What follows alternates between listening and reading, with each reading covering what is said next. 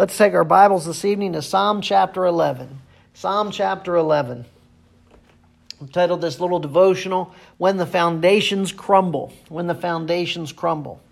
Now, Psalm chapter 11, we don't have a lot of specific details as to the exact event, but Psalm 11 is what we would call a crisis-level event. In fact, Stephen Lawson, in the Holman Old Testament commentary, gives us a cultural backdrop as to this psalm. And I believe that it's very timely. He says, quote, David was facing a national crisis that threatened to overturn the stability of the nation of Israel.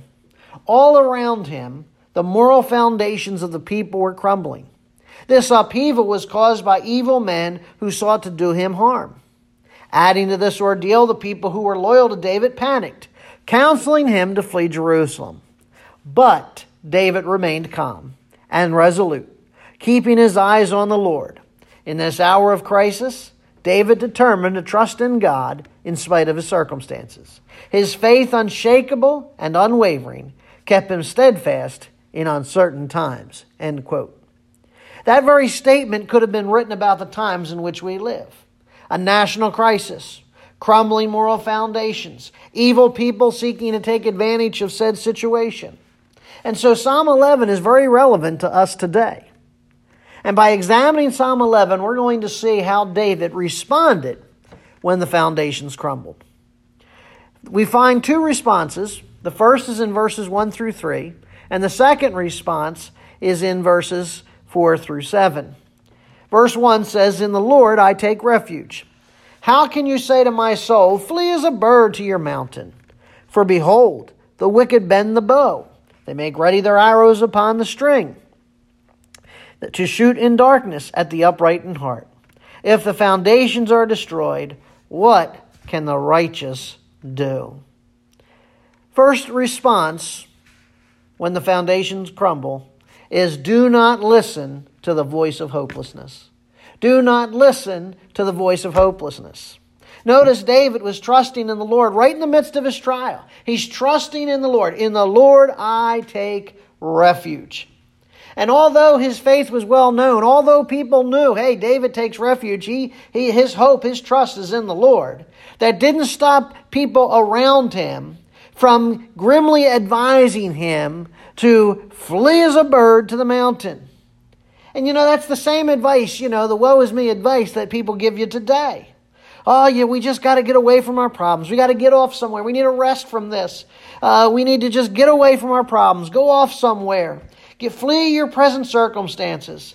My friends, I got news for you. Getting away from it all doesn't solve a thing.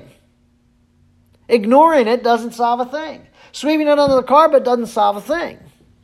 All that does is add more hopelessness to the situation. Now, these quote-unquote advisors, if you will, to David, evidently considered his adversaries, to his enemies, to be so numerous, so strong, so crafty. Oh, David, you have little hope of success against them. And isn't that the same thing we hear from people today? Even those, quote-unquote, who should know better? Oh, it's too big, it's too great, it's too this, it's too that. The enemy's going to cause the very foundation of society to be destroyed. Now that verse 3, the foundations. What are the foundations? Well, the foundations are this. The foundations refer to the law and the order of society based on the Lord's rule.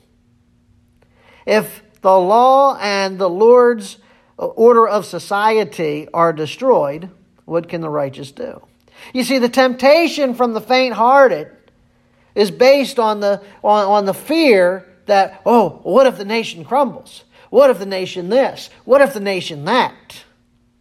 And we hear this same gloomy assessment today that was given to David. Oh, the wickedness is so strong. Oh, the wickedness is so great. It's flourishing. The foundations are crumbling. All is hopeless in the world. The righteous can do nothing to stem the tide. See, that's one response. You can listen to the voice of hopelessness, but David says, do not listen to the voice of hopelessness. Now let's look at the other response in verses 4 to 7. Instead of listening to the voice of hopelessness, you need to listen to the voice of faith. Notice verse 4. The Lord is in his holy temple. The Lord's throne is in heaven. His eyes behold, his eyelids test the sons of men. The Lord tests the righteous and the wicked, and the ones who love violence his soul hates. Upon the wicked he will rain snares. Fire, brimstone, burning wind will be the portion of their cup. For the Lord is righteous. He loves righteousness, and the upright will behold his face. You know, David's advisors, these people that were giving him this advice, quite clearly expected one answer, and one answer alone, to the question, what can the righteous do? And their answer was this: nothing. What can the righteous do? Nothing. And David responded, no, the righteous can trust in the real source of a secure nation, of a secure government, of a secure rule of law, and that is the Lord. The God who is greater than Goliath is also greater than the wicked who are seeking to destroy the foundations. And so David sets himself to remind himself and those around him of certain key truths about God. First of all, in verse 4, God is sovereign over all. He is in his holy temple. His throne is in heaven. You need to remember that. God's still on the throne. I've said it repeatedly over the last several weeks. God has not abdicated the throne. Verse 4 also tells us that he not only is sovereign over all, he is well aware of who the wicked are and what they're doing. His eyes behold, his eyelids test the sons of men. Listen, he is not unclear about evil. He has the utmost hatred for evil. And in due time, he is going to bring judgment on the wicked. He says, upon the wicked I'll rain snares, fire, brimstone, burning wind. Now, friends, if you think God is just lovey-dovey, you better read that again. He hates the wicked who hold on to their wickedness. Listen, I hear people say, oh, but Pastor, God loves the sinner and he hates the sin. Well, think about this. God loved you so much that he sent his son to die for you. But if you persist in your sin and you continue in that sin, I got news for you. You are the enemy of God. Now, conversely, the Lord loves the righteous. The Lord smiles upon those who practice righteousness. Verse 7, he loves righteousness. Now that truth presents a very sharp dilemma. If the Lord indeed loves righteousness and he hates evil, then why? And perhaps you've asked this question over the last several weeks. Why does he allow evil to flourish? Why does he allow evil to trouble his people? Why do we have to deal with this virus? Why do we have to deal with what's going on? You know, what is God's point in all of this? What is God doing? If he loves the righteous, what's his end game? Well, interestingly enough, David does not attempt a detailed answer. He wrote to affirm his faith. He didn't write this to try to untangle the thread of evil. Fact of the matter is, he can't. Only God can. But he does drop a hint for us in verse 5. See, the reason why David was going through his crisis level event, and one of the reasons why we're going through this quote-unquote crisis level event is because, verse 5, the Lord tests the righteous.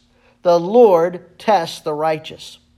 When evil thrives, when wickedness thrives, when bad things thrive, when the world just is going crazy, it is an opportunity for the people of God to show the stuff of which we are made. To show that we do not love and serve God only in the fair weather, but we love and serve God in the foul weather also. So when someone says to you, well, what's God got in all of this for you? Well, first and foremost, he's given it to us as a test. He's given it to us to test what we're made of. He's given it to us to test whether or not we're going to keep loving and serving Him, not just in the good times, but in the difficult times. So what do we do when the foundations are destroyed? Well, Psalm 11 answers this question by giving us a different foundation. Trust in the Lord. Make the Lord your security. Make the Lord your refuge. Know that He inhabits eternity. Know that He reigns over the chaos of this world. His throne is in heaven.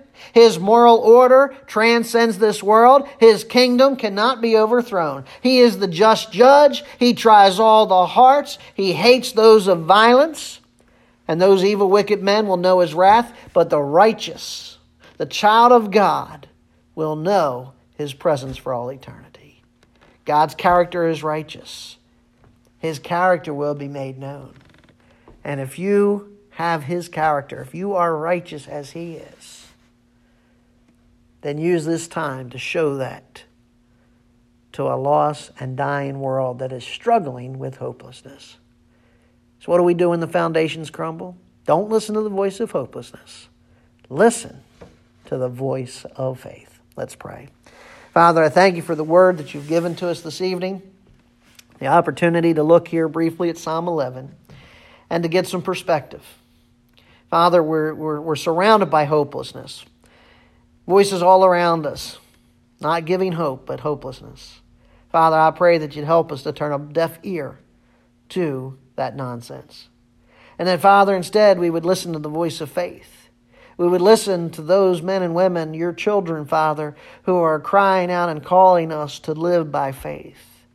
That, Father, we would look at the examples of the men and women of faith throughout the Scripture who lived in different times of crisis. And, Father, in spite of the crisis, they remain faithful to You. Lord, we struggle, we wonder, why, Lord? If You love us, why are You allowing the righteous to suffer? And Father, the fact of the matter is, You allow it because You're testing us. Father God, I pray to that end You might help us to pass the test. You've promised in Your word that You'll not give us above and beyond more than we're able to handle. And so, Lord, we trust wholly in Thee. Help us to hear the voice of faith. Help us to walk by faith. Help us to live by faith, that we might be an example to a lost and dying world. We pray in Jesus' matchless name. Amen.